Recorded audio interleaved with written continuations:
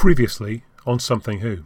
So, hello and welcome to the podcast where we take something old, a Doctor Who story from the original series, compare it with something new, one from the new series, and add something borrowed, a sketch, to make Something Who. Yes, it's Something Who podcast. I'm Richard, and we're back to discuss a couple of Doctor Who stories about cut-off villages. So first we'll examine third Doctor story, The Demons, from Season 8. And after that, we'll have a look at 13th Doctor story, Village of the Angels, from the most recent series. So with me to make this a local podcast for local people, we have, as our special guest, cosplayer and Who fan about town, Ellie, also known as TARDIS Monkey. Hello. We've got science and astronomy writer, Giles. It's me. And graphic designer and Dalek expert, Gav. Hello. A scheduling issue means that Paul is sadly missing this time, but we hope he'll be back soon.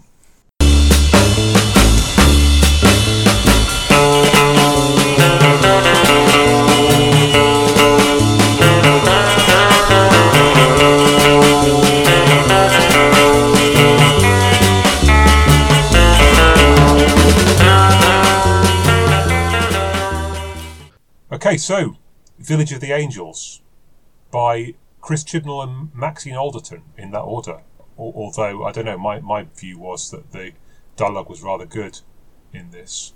And directed, as mentioned previously, by Jamie Magnus Stone. Although it does start off with a repeat of the "Me and Your Beautiful as Yet Unborn Child," so maybe that's the Chris Chibnall bit. Any particular thoughts? Who wants to go first? I mean, I guess we can all say where we were when we first saw it, because it's not that long ago. Now, who was to say something about it? Kevin McNally is brilliant. Yeah?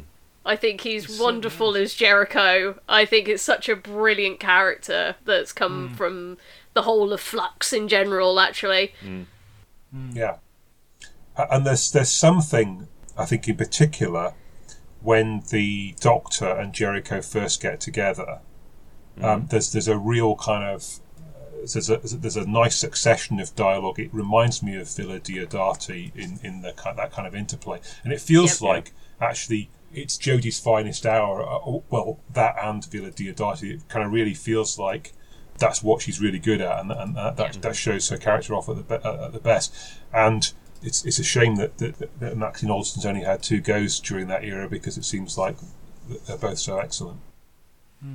Yeah, but I mean, both of the stories she's done, I think, are my favourite of the Jodie era. She really gets the 13th Doctor, because I love the bit in Village of the Angels where Jericho's like, "Oh, I'm Professor Eustachius Jericho," and she's like, "Oh, that's a great word, Eustachius, 33 on a Scrabble board." And I love that kind of humour, and Jodie's Doctor really sort of shines with those quips, and that's why I think they've got such a good chemistry between each other, because Jericho wants to learn everything, wants to get more knowledge, and the Doctor's willing to sort of teach him and banter with him, and I mean, they hit it off straight away for me.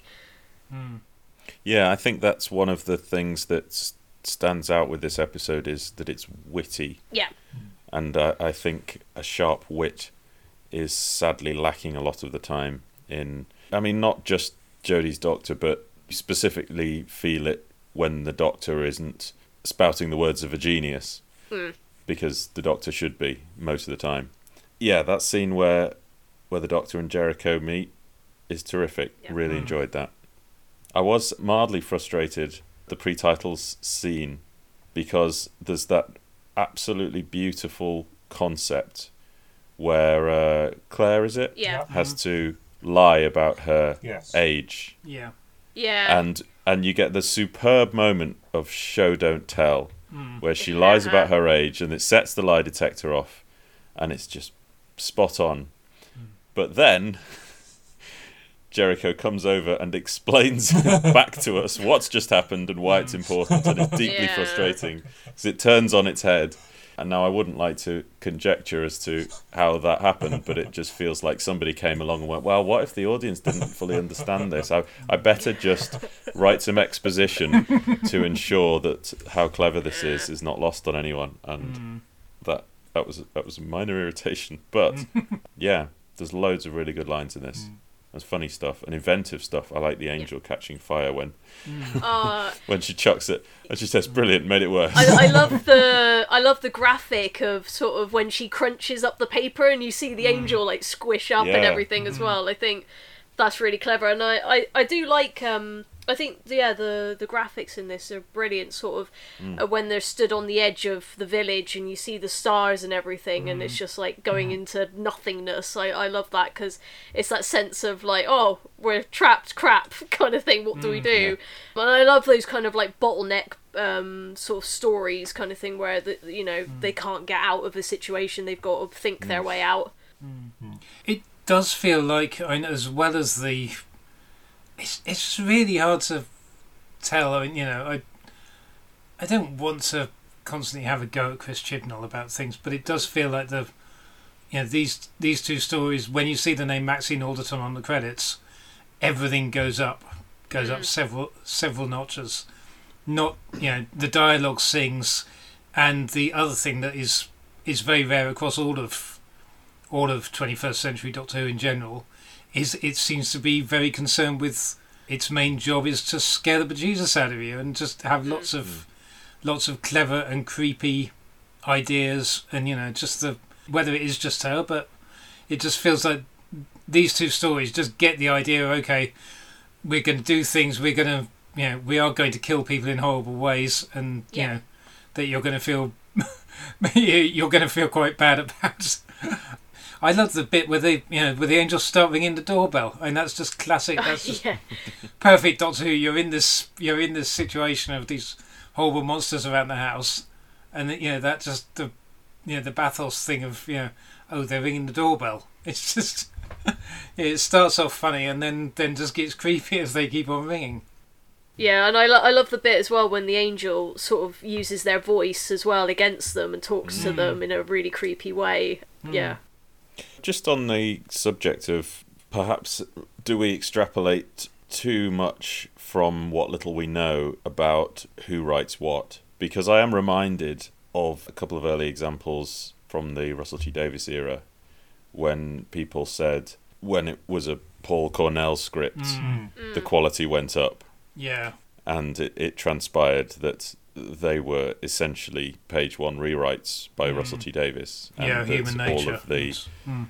All of the credit that was being ascribed to Paul Cornell's apparently different script was entirely people's perceptions because there was a different name on the front. Yeah. And it turned out they were both Russell scripts. So it would be fascinating to know the truth of it because, I guess we'll probably never know. I mean, it's funny because you saying that, like, with both their names on it, I don't know, I think I know at what points Chris Chibnall takes over and Maxine does her stuff, because all the village stuff really is coherent, really sort of ties in, and it's a shame because it's a shame the Flux stuff doesn't, apart from the Division stuff at the end, but we'll talk about that later, like the stuff with Bell suddenly just gets shoved in the middle and you're kind of like taken out of the whole spooky thing that they're all trapped in this house kind of thing, because it's like, oh crap, we need to explain about the Flux plot because we've only got 6 episodes in which to do it kind of thing.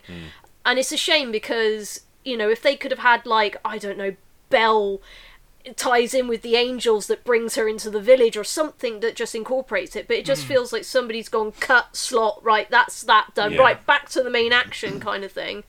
And it's peculiar as well because we have this situation where there's an ongoing serialized storyline and some of that is woven seamlessly into the episodic stories. And in the Village of the Angels, you've got the motives for the angels culminates nicely and it doesn't feel forced and it ties all into the Division. But as you say, the Bell stuff and the Azure. Thank you. They're just so crowbarred in. It feels like they just don't belong in this story. And it would have been better just to not have them in it at all and pick up their storylines elsewhere. Because it does feel like we're watching 2 different things at once. It's almost like you're watching the telly and something on your phone at the same time. Yeah. I'm wary, as Gav is, of, I think they're 2 great stories and they both seem to hit quite a few of the same buttons of being quite gothic and Hinchcliffe-y, and this and Diodati, and it seems a bit of a coincidence that they're the two with Maxine Alderton's name. But on the other hand, it feels like if that was all that Chibnall had done was cut and shunt these scenes to pick up the ongoing plot, you feel like he would have given Maxine Alderton. It would have been Maxine Alderton and Chris Chibnall, not the other way round. Or he might not even have taken the credit. I mean, because I wholeheartedly think, like, towards the end as well with the division stuff, it feels like to me that they work together maybe on that bit. Well, it must have come out of the, and that's so fundamental to the structure of the season, I guess, and what they're doing with the overall plot, that I'm sure the mechanics of that were worked out well in advance. Mm. The Bell stuff, this is the first time I've watched any of Flux since watching it complete on broadcast. Mm-hmm. So it was interesting to go back and see the earlier stories of the characters before their final payoff, if you can call it that. And it was deeply unrewarding. Because you would hope that having seen a character's journey, that going back and seeing their early stages and the choices that they made and how that informed where they got to would be interesting to delve back into their backstory. But I just found it really hollow and frustrating, and I didn't get any sort of sense of characterization or direction. And I do wonder about these rumours of which, if any, characters might have been. There was a rumour for a while that Vinda was going to be Captain Jack, and then there was the rumour that the other villain would have been Captain Jack. And I did think that, the Serpent potentially was going to be John Barrowman. So I've heard. Which might have made more sense. I don't know. But I was thinking, would Belle's quest have made any difference if she'd been a significant character from the Doctor's past? Not that I'm saying she would ever have been Captain Jack, but I'm just trying to isolate what it was that was so kind of vacuous about that whole quest that these two characters were on, that never felt... I was never invested in it. The issue is that there's no climax to it, is it? Because when they come together in the final episode... oh, great, we've actually come together, and then within about 15 seconds they're being split up again and sent off in different directions.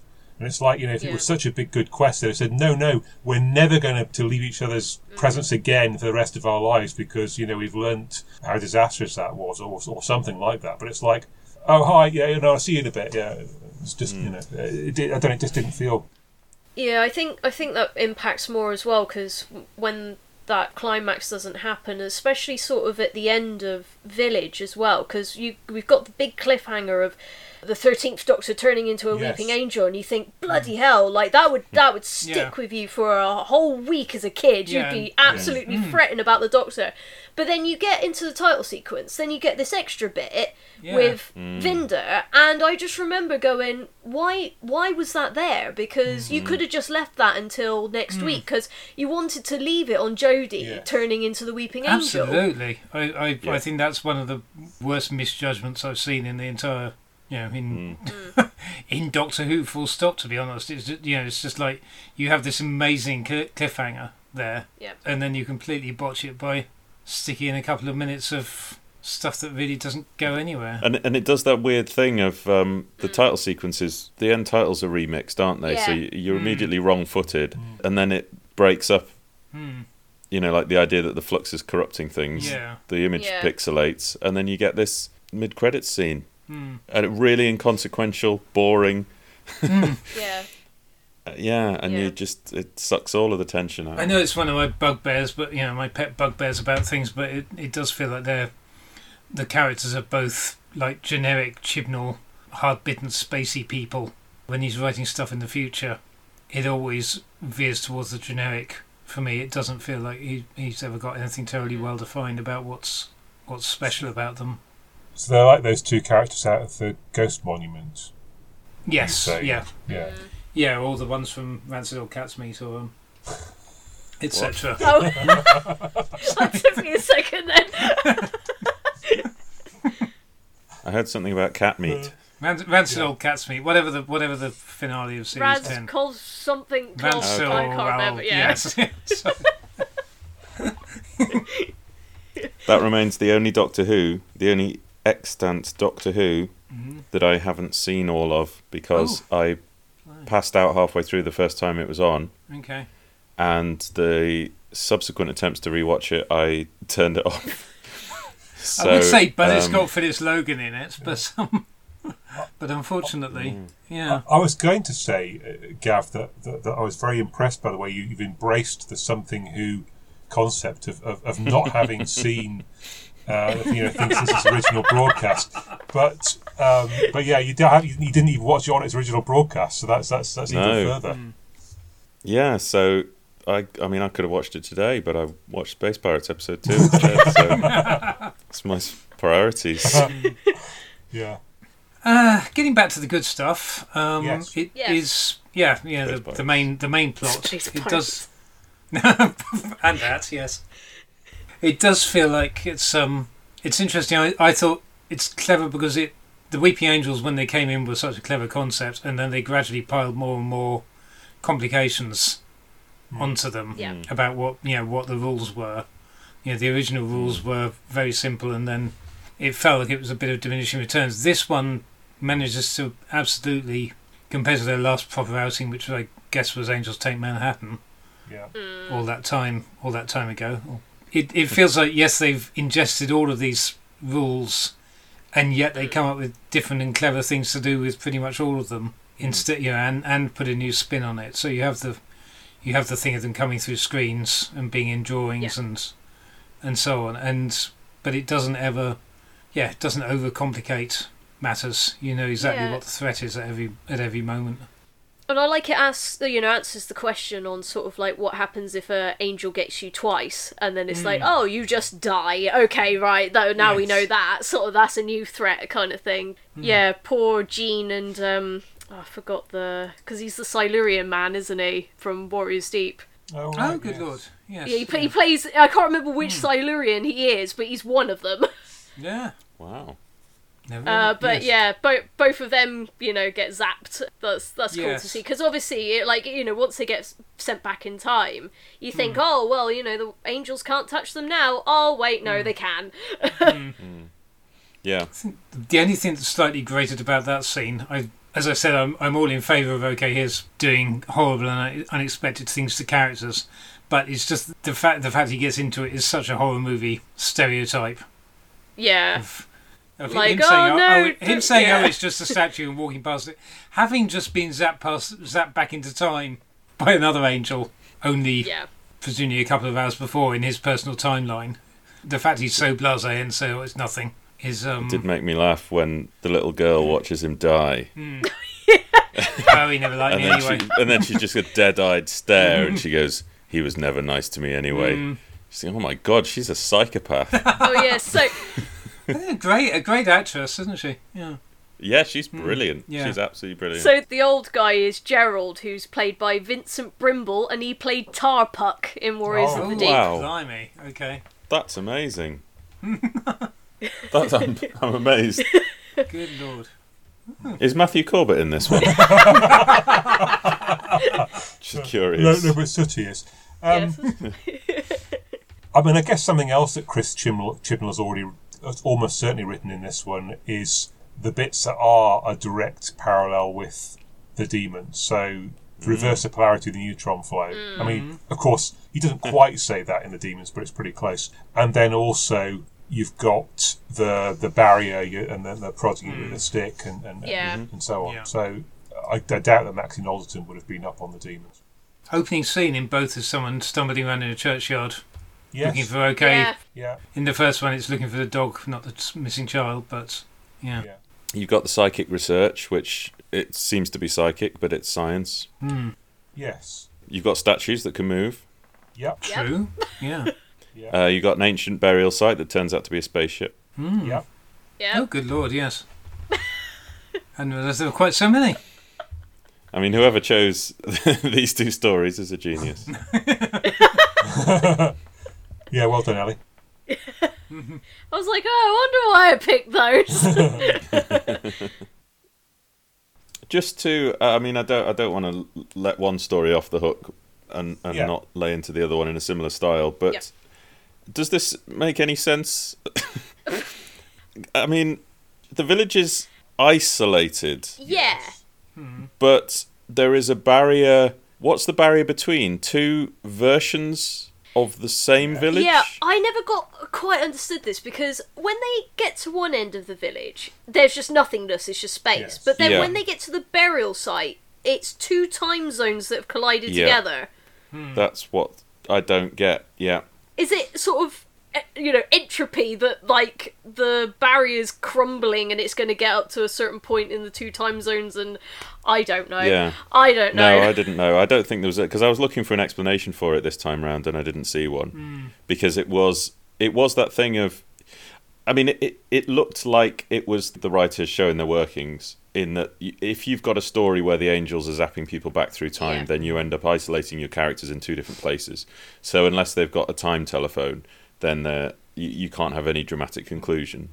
So this thing's contrived as there's a barrier between the time zones, but it's confusing because that's not, I don't think, the barrier that's separating the village from the outside world, which I think is that the village is essentially lifted out of time and space, but the perimeter is shrinking. Right, for some reason we're not quite clear on, which is why. But the other quantum extraction. The extra confusion is that we're dealing with the flux as a whole, and the actual consequences and behaviour of the flux are never clearly defined. So I think I thought the first time round that the crumbling edge was something to do with the flux eating away at the planet, and I don't think it is. I think kind of read it as being something to do with quantum extraction, that they've lifted the whole thing out, and it's gradually slipping back into the real universe, and they're on a isolated floating island of... Okay, so you think that the bits that are sort of crumbling away are being returned to Earth as they go? Okay. Yeah, I still don't understand sort of like how the time thing... Because surely they would just lift out one time zone. They wouldn't need to worry about two of them. But it's almost that kind of MacGuffin technique where it's like, oh, we need to show the little girl's the old woman kind of thing. And then it was like, that's all it's used for. It's not used for any other purpose kind of thing. It feels like that scene popped into the head of one or other writer, and there had to be a way to get there. Yeah. Because that was a really neat idea. Yeah. Although it was, I mean, going straight back to Blink, it's what's his name who Sally meets, and then he's in the hospital bed in the next scene.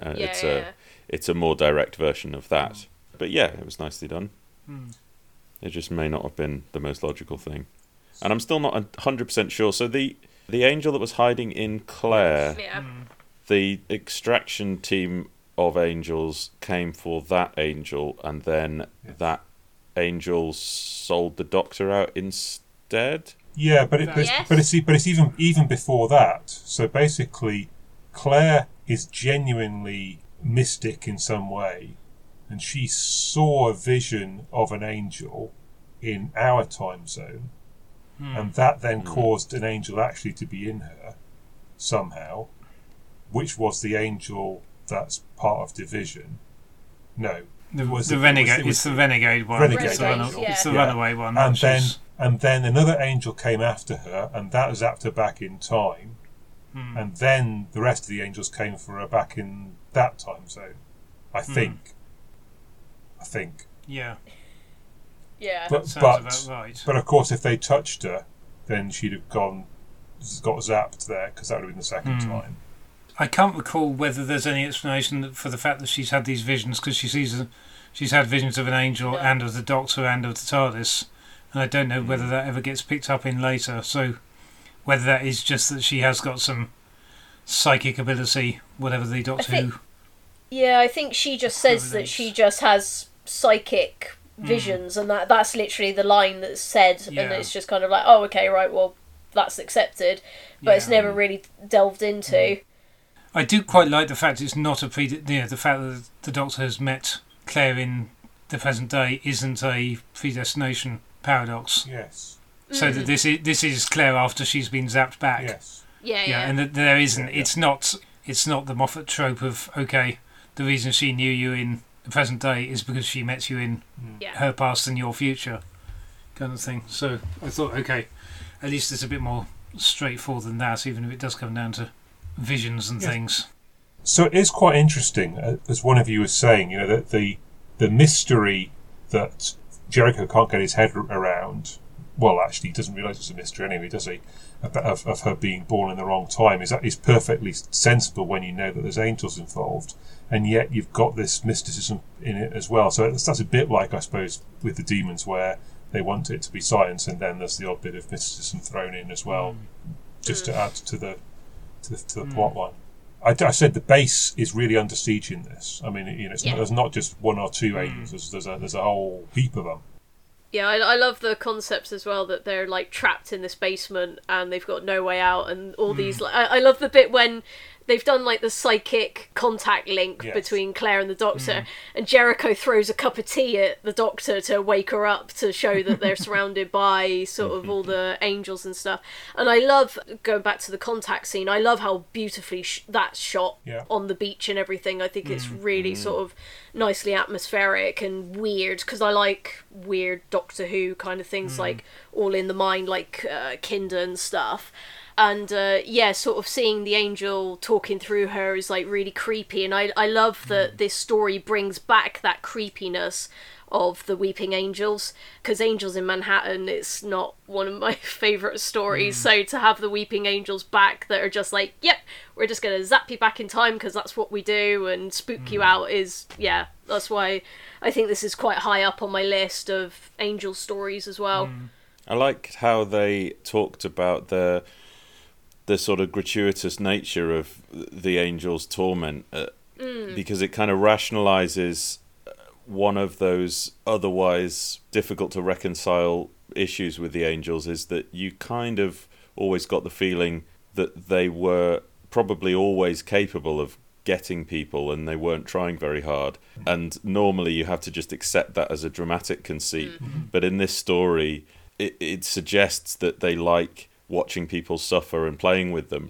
And it makes it more believable when you see these shots of the angel almost deliberately slowly approaching in steps, because there's been plenty of times where you've thought maybe the blinking's a little bit inconsistent here, because surely if they look away for that long the angel would get them, and yet it seems to have only moved 6 feet. And you kind of think the rules of this you just kind of have to gloss over, but once they've said no, they're pretty unkind. Playing with you. And they're just doing it to mess with you, then you can reconcile an awful lot of their behaviour. And I like that in the cave at the end. Was it a cave? The basement? The secret the sex secret passage. tunnel, Yeah, where the doctor's, she says, I've got to turn my back and run.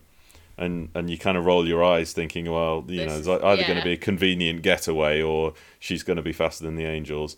But then it becomes a plot point. And the doctor says, well, that shouldn't have worked, and that's really creepy, because then you think, okay, these angels actually don't function in quite such a linear way as you might expect, and that was interesting. Yeah, it was a nice progression of the angels. Yeah, I love that bit in the tunnel as well, with all the arms coming out of the walls. It's just so creepy. Yeah, I really like that. I like how clever the Weeping Angels are. When writers get Doctor Who monsters right, it's brilliant, because I always love Power of the Daleks, because they're just so clever and witty in sort of getting on the side of the humans and trusting them and stuff like that.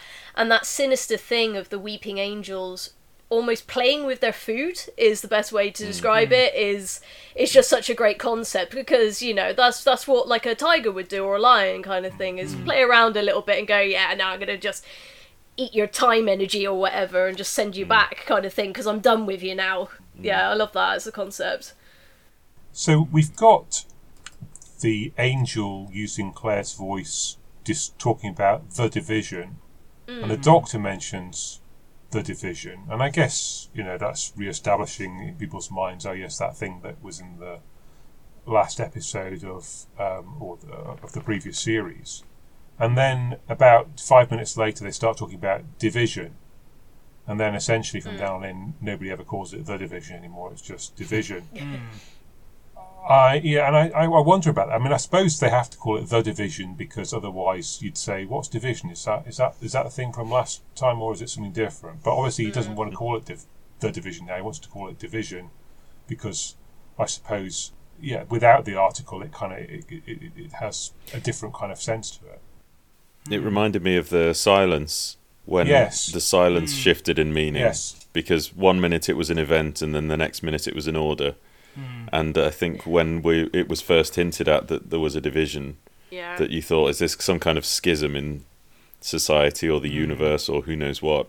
And it's interesting that is how it eventually plays out, isn't it? Or sort of where it is located, as it were, in between universes.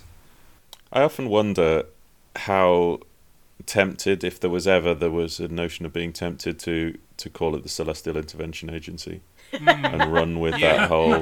Because there's an awful lot of consternation amongst Doctor Who fans about the Doctor working for Division. But, you got we've talked about it before, but the line in The Two Doctors where the Doctor, Patrick Troughton, Second Doctor, says, "I do jobs for the Time Lords and it's the price I pay for my freedom." It's not a huge extension of that. It's just thrown some amnesia in and rejig the timeline a bit. But it's the Timeless Child and the pre-Hartnell Doctors that tests people. But they almost feel like either one of those concepts should have been fully explored, but throwing them both in at once kind of... I think people might have been more invested in the Doctor having a sort of secret past life to do with Time Lord missions without having to also deal with the idea that the history of 1960s Doctor Who doesn't start when you thought it started and all of that, because that kind of muddied people's objections, I suppose, because it was sort of it was two lots of rewriting Doctor Who history thrown at people all in one go.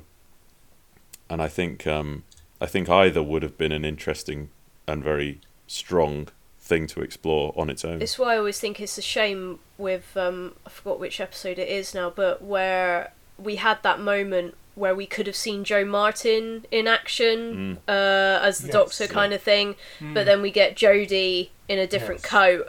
And I'm just and it really bugged me that, because it was that moment when we could have gone, oh, I see how this all ties in together now. Yes. But we've just got a reenactment of it, and you don't get the gravitas of the situation of like how Jo's Doctor would have dealt with it, and whether or not she's a Doctor that's part of the Division, and that's a pre-Hartnell Doctor, I don't know, or it's a parallel Doctor, whatever. You could have dropped some really lovely hints to sort of like keep the imagination going, because you never really want to sort of answer all the questions, because otherwise, what's the point in calling the show Doctor Who kind of thing.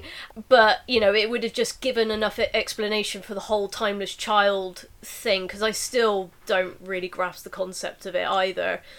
Yeah, it's a shame. And the whole Division thing as well, like turning Jodie into a weeping angel because they want to call her back, I think it's such a great concept that they're using the Doctor in that way still now, but then it just never comes to anything, and it's always really disappointing. And that's when I look back at certain episodes like Fugitive of the Judoon and stuff, because I'm like, we've got such a great actress that's playing this amazing part, and she hasn't been given her time to shine. And I really hope at some point, maybe even if Big Finish do it at some stage, to really establish her character, because there's so much potential that we just haven't seen. But there's so much going on with Jodie's regeneration coming up and all that. It's so hard to bundle it all together. So yeah, I don't know, because obviously I don't know with the last 2 episodes that we've got left with Jodie whether or not we'll get any more Jo Martin stuff. I don't know, but yeah, we'll just wait and see. But yeah.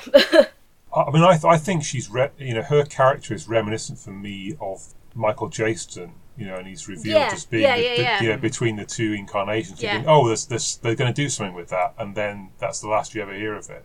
You have Jo Martin look at the camera like, like kind of thing. Like. Yeah, it's a great idea, but where's it going? I mean, for me, the third thing in your after your 2 things, Gav. So I can swallow. I think the the Doctor being tied up with the Time Lords, and indeed that there's pre-Hartnell Doctors. I'd sooner there weren't, but I could live with that. But it's the Doctor being special that kind of kills it for me in the end. Because that kind of takes away a bit from the fact that he or she has decided to make something of themselves, rather than again this predestination thing, I suppose.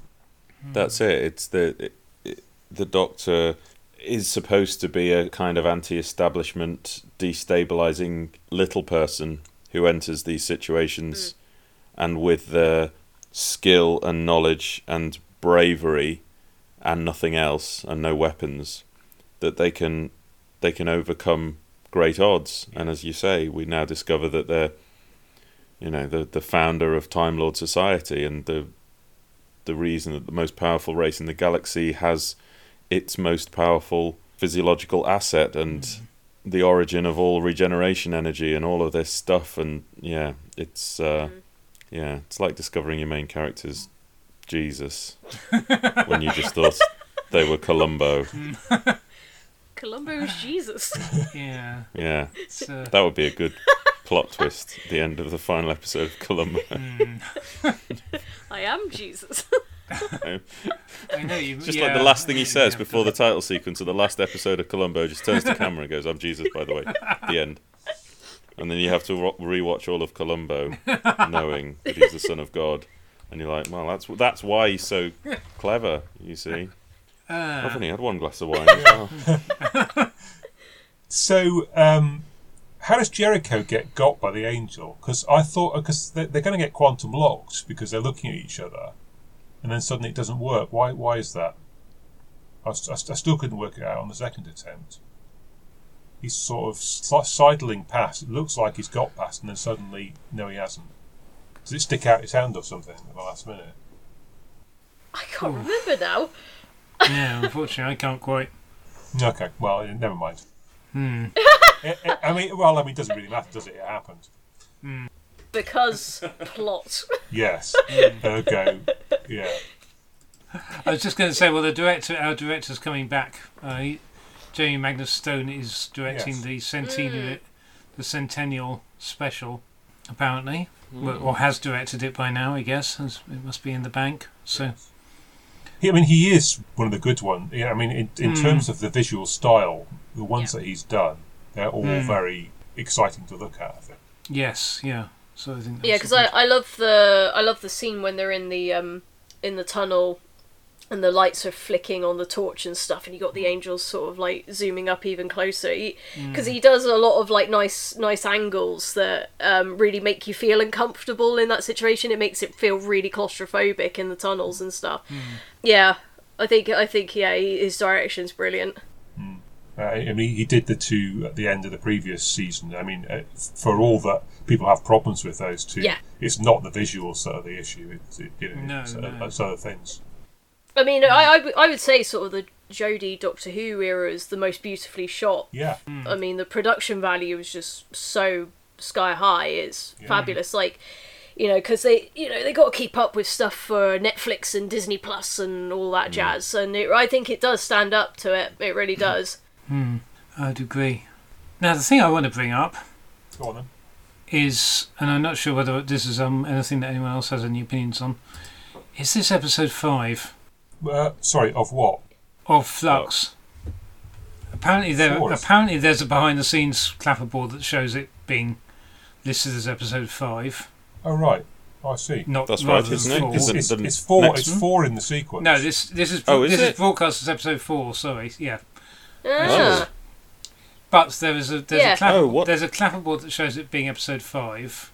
Right. And there are all sorts of. I can't claim entire credit for this. John Bloom has, on Galley Base, has sort of pointed this out and said there are weird things about this, and they partially may explain the weird interpolations of the Bell and Vinder stuff into this, and all sorts of things. And the more I was looking at it on rewatching, I was thinking this does feel like it would be. I mean, the Jodie turning into an angel thing.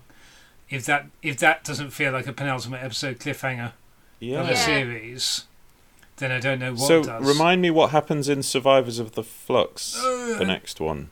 Well, there's a lot of mucking about on a spaceship, isn't there? Yeah, as he points out, there's a circular loop plot for the companions just to get to meet up with old what's his name in the tunnels. There's the Great Serpent and Kate Stewart. Oh yeah. Or Great Serpent yeah. interfering with unit history stuff, which again is possibly Okay. surplus to. So his So that could be his theory, transposed. based on the fact that, or springboarding from the fact that there is apparently behind the scenes footage which shows a clapperboard where this was marked as episode 5 when they were filming it. Mm-hmm. His theory is that basically they filmed the series in 2 blocks, one of which was directed by Jeremy Magnus Stone, which was the first 2 episodes, plus this, Mhm. and then there's the rest. And if it was written later, then his theory is that basically Chibnall wrote episode 6 and found that he had about twice as much, or he had about an hour and a half of material in it, or too much material to fit into the available space. Right. Where that falls down for me is that you'd think, well, wouldn't you just go to the BBC and say, can I have an extra long episode? Or hire a really good editor. But the fact that there's these sort of circular things inserted into the existing episode 5, the fact, and the really weird fact is, because you think, well, that's the least of your problems to change, is the fact that the stuff in the Bell and Vinder stuff in this feels like it should be in an episode called Survivors of the Flux, more than what we actually get in episode 5.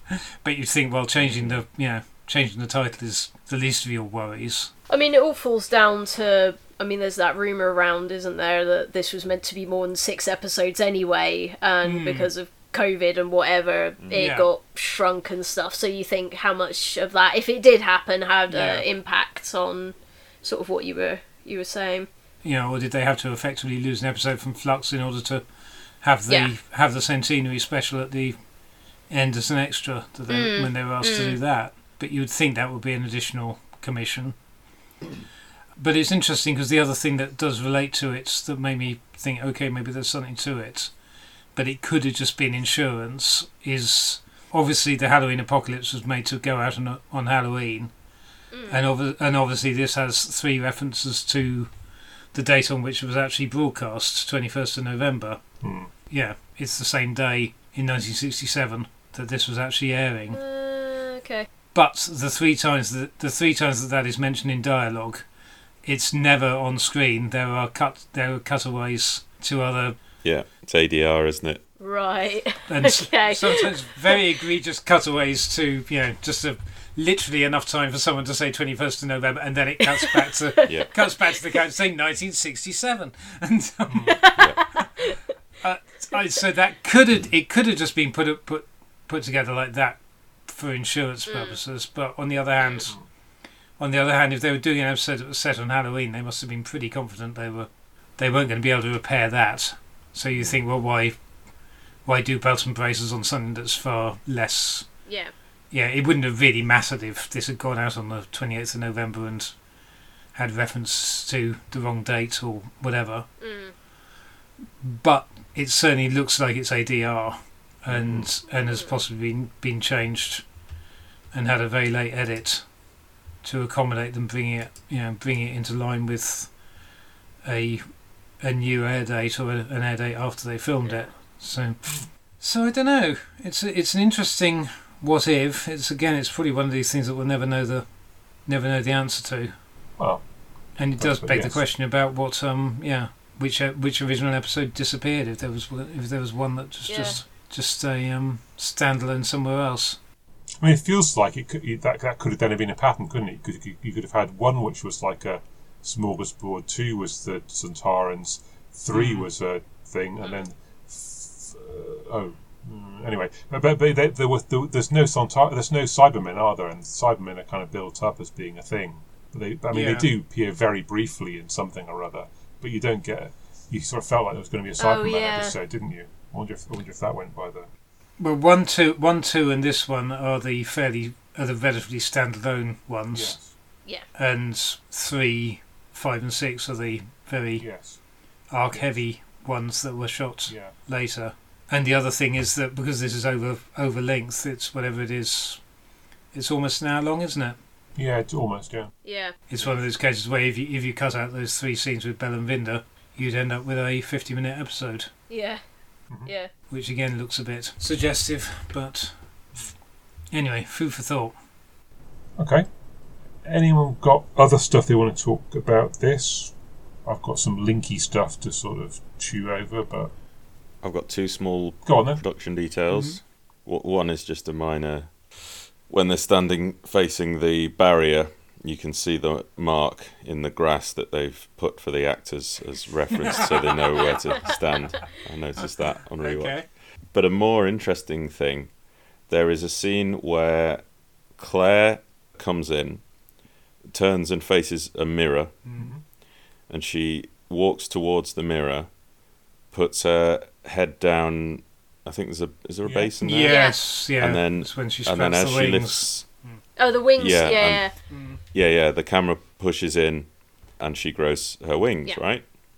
In that shot, the camera is directly facing the mirror, and she walks into shot between the camera and the mirror, Right. and there is no camera in the reflection of the mirror, which there would be because the camera is behind Yeah. her, right? Does that make sense? Watch that scene again. The way it's staged, there is a wall with a mirror, but the mirror is an aperture, it's a window. So the real actor of Claire Yeah. walks in behind the aperture. A body double walks in front. So Claire is playing her reflection only. Sorry, I don't know the actual actor's name. And so very carefully in sync, the body double and the real Claire put their heads down. They're not quite perfectly in sync, but it's close enough that you don't notice if you're just watching it once. And then the body double steps away, and then the camera just shoots her as she stands up, and then VFX puts the wings in. But it's very beautifully done, and it's very clever. And there was a similar shot done in Terminator 2 that was cut, which uses Linda Hamilton's twin sister. So you actually see the facial reflection. Yeah. And it's a real shame they didn't use it. But they used it so that they could have a prosthetic Arnold Schwarzenegger in the foreground, having his brain scooped out. And Arnie was playing his reflection. And Linda Hamilton's twin was playing her reflection. And it's very neatly done. But yes, this was an extension of that same principle. Oh, so brilliant. it was a very nicely done shot. So have a look Good at that. Lord. How the magic works, eh? Yeah. Thank you. And it's funny because she grows angel wings, your brain just says, well, they presumably took the camera out with Yeah. VFX. Because you just think, well, I guess that would be the easiest thing. But no, the easiest thing is to not spend any money on expensive post-production if you don't absolutely have to. You've already put angel wings in that shot. Do it a simpler way. So we've talked already, I guess, about the fact that we've got 2 villages that are cut off by barriers. We've got churches, we've got vicars, we've got bits that are in darkness, and we've got animated statues. We get companions cut off from the Doctor and each other. I mean, primarily in the Demons, it's the Brigadier, but you have some of them the wrong side of the barrier from each other. We've got ancient and dangerous enemies. So you've got the Demon. You've got the angels, they sort of inhabit a similar sort of ground. You've also got the Master and you've got Division as well, sort of elements from the Doctor's past who are sort of getting themselves mixed up in the whole thing and making it more complicated. The Doctor can't defeat the enemy, and so in the Demons it's Joe who steps in and sorts stuff out. If Joe didn't do that, the Doctor's dead and it's all over. And I guess similarly here, the angels have got the Doctor at the end, and had it not been for the fact that Tecteun waves a magic wand or something at the start of the next one, then the Doctor's an angel. You've got these 2 sort of snug areas that feel safe but really aren't. So you've got the pub in the Demons, which is actually Bert's domain, and he's spying on them the whole time, and they're not remotely safe, but they feel like they're safe there. And similarly, within Jericho's house, you've got this, it feels like they're safe, but actually the angels are able to get in, and they're having to run out in the end quite quickly.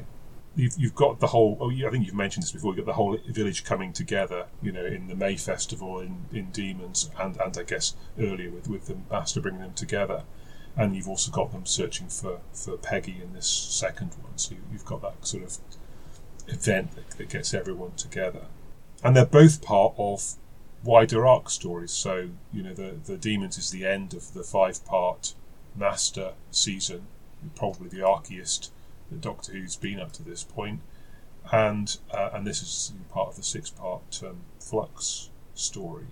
And I'll give you one more that's sort of out of universe, which is that they're both written by the showrunner and one other person. So that was Linktastic this week. The Angels are patient, but Azal isn't. Stunned into silence. Any final thoughts? Not sure I can add much to that. Well, I was just pondering whether, he's been asleep for 100,000 years, so he's shown some small amount of patience, if that counts. Patience or just laziness? Yeah, I suppose so. It's like a long lie-in, isn't it? Just waiting. Power nap. Yeah, waiting for his parcel to be Well, delivered. hang on though. Atlantis. Was Atlantis someone different? Was Atlantis someone different then? Atlantis. Yeah, because they finished off Atlantis because they got bored with them. Oh, yeah. That definitely wasn't 100,000 BC. I don't know. No. I don't know. I don't know why they just decide to destroy stuff that they don't like. But anyway, I suppose it's up to them, isn't it? They can do it. I'm like that. Yeah. Just smash it. I'm like that with podcasts that don't work. Just delete them. Is that it? I can't think of anything. Nothing. That's fine. No, look. No worries. it is very nearly midnight, so that's fine. I've done the dog. Yeah. The cat. How did the dog feel about it? No, Rough. the dog in the graveyard. Hey! Hey! Carvanista joke. Dog in the graveyard. The counting still, of course, it's not. Yeah, not it's a shame that not a link, Carvanista wasn't but in it. that's- Yes, yeah. It's not really relevant to this episode, but tangentially, the impact of that cliffhanger and the disappointment by the resolution the following week Yeah. are inversely proportional. It's such a shame. I don't know where you go with that cliffhanger anyway, in a best case scenario, but to just, undo it. I would have at least given her half a story as an angel, Yeah. and then maybe sorted Yes. it out later rather than, as you said, Yeah. like magic wand, like, fixed. Build the tension, Yeah. make it seem like it's a real Yeah. problem, rather than just she got on the bus, she got on the angel bus, and she popped off the other end. Sounds like something at Glastonbury, the angel bus. I can't look at that passenger mask Oh my Anymore. god. with having seen it on. Wish or whatever it was. Oh, amazing. What's this? Absolutely amazing. Passenger's face is an off-the-shelf plastic mask. What? Absolutely Good identical. lord. Okay. It's like $12 or Yeah. something. Oh, good lord. And you just... And it unbelievable. Okay. It's like giving your best monster a sink plunger, isn't it?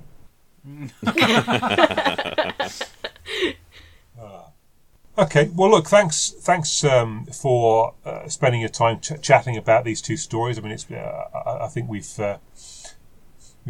learnt a little from each other tonight, and I think we've probably just about teased as much as it's possible to be teased out of these two. But it's been fun doing it. If you've enjoyed listening to us, then it would be great if you would mention that to other people, so we get the benefit of their listening ears too. If you're able to put a review on Apple Podcasts, that would be fantastic, and indeed anywhere else that you review podcasts, that'd be great. And we'll speak to you again probably in about a month's time. But for now, thanks for listening and goodbye. Goodbye. Goodbye. Bye.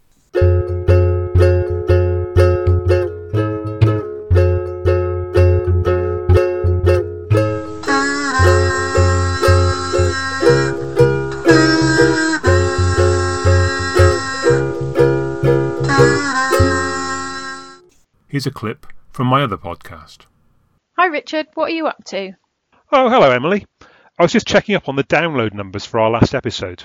Oh my gosh, Richard, you're obsessed with stats. Well, maybe, but how else are we going to get rich? How are we going to get rich?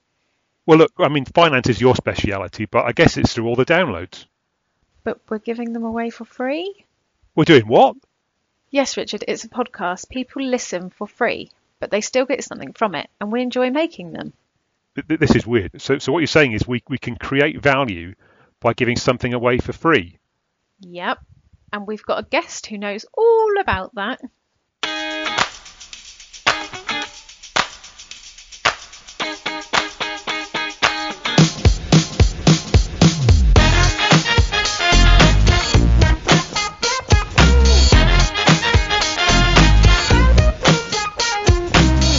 So for this episode, we're joined by Claire, who's worked in a number of public sector and voluntary roles, including some senior roles in the civil service.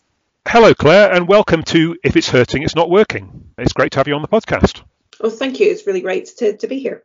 In the civil service, you worked on a number of initiatives that people will have heard of, like the Millennium Dome and Northern Ireland Peace Process and latterly Brexit. And you worked with politicians whose names will be familiar to our listeners.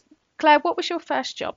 So my first job was working in the local ironmonger's shop, which was like an Aladdin's cave. It's just full of every possible gadget and household appliance DIY thing, fishing accessories, maggots, everything. And I was surrounded by some really wise and knowledgeable people, and I learned a lot doing that. And then my first job after university was as a locum epidemiologist. So what did that involve? That caught my attention there. So that was about supporting the Director of Public Health in looking at disease management and preventative health within the area. So Wow. It's a word that people become more familiar with over the last couple of years with COVID than they ever were before. Okay, so what's been your favourite job? And if you can maybe tell us why that was. It's quite a tricky one because I think I've been very lucky and I've had a lot of jobs that I've really, really loved doing. And I was thinking about what makes a good job.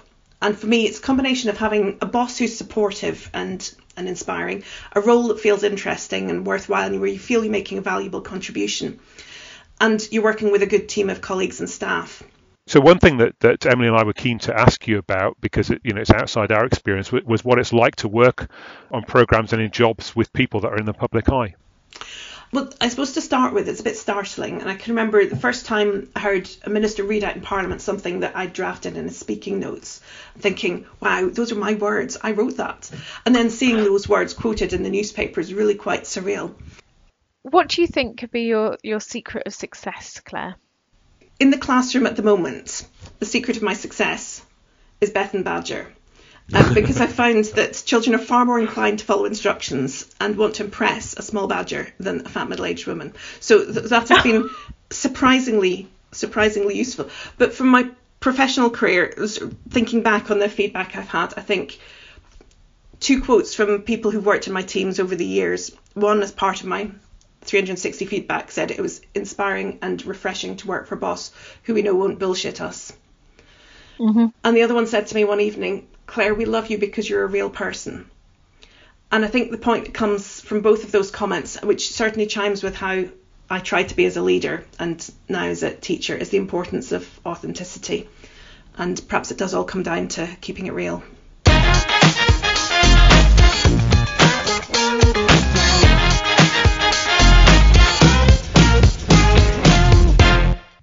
You missed the opportunity for some kind of elemental joke, which has just occurred to me. You've heard them all before. You can go back and write one in. You say opportunity. Yeah. Delete podcast. The elemental forces brought to this podcast. Trying to work out an opportunity to say stir your stumps, but apparently it was an improvised line by Pertwee for the old slideshow thing. No, Paul told us to wait him, for fuck's sake. Sorry. See, the wine doesn't make any difference. Oh, God, sorry. It's so good working with professionals, isn't it? Acting. Where's Paul? I don't know. Maybe we should go look for him. Sorry, my screen just turned itself off as I was about to read my line. Siri, turn power saving mode off. A scheduling issue means that Paul is sadly missing this time, but we'll hope you. I wish I could speak tonight. We hope he'll be back soon.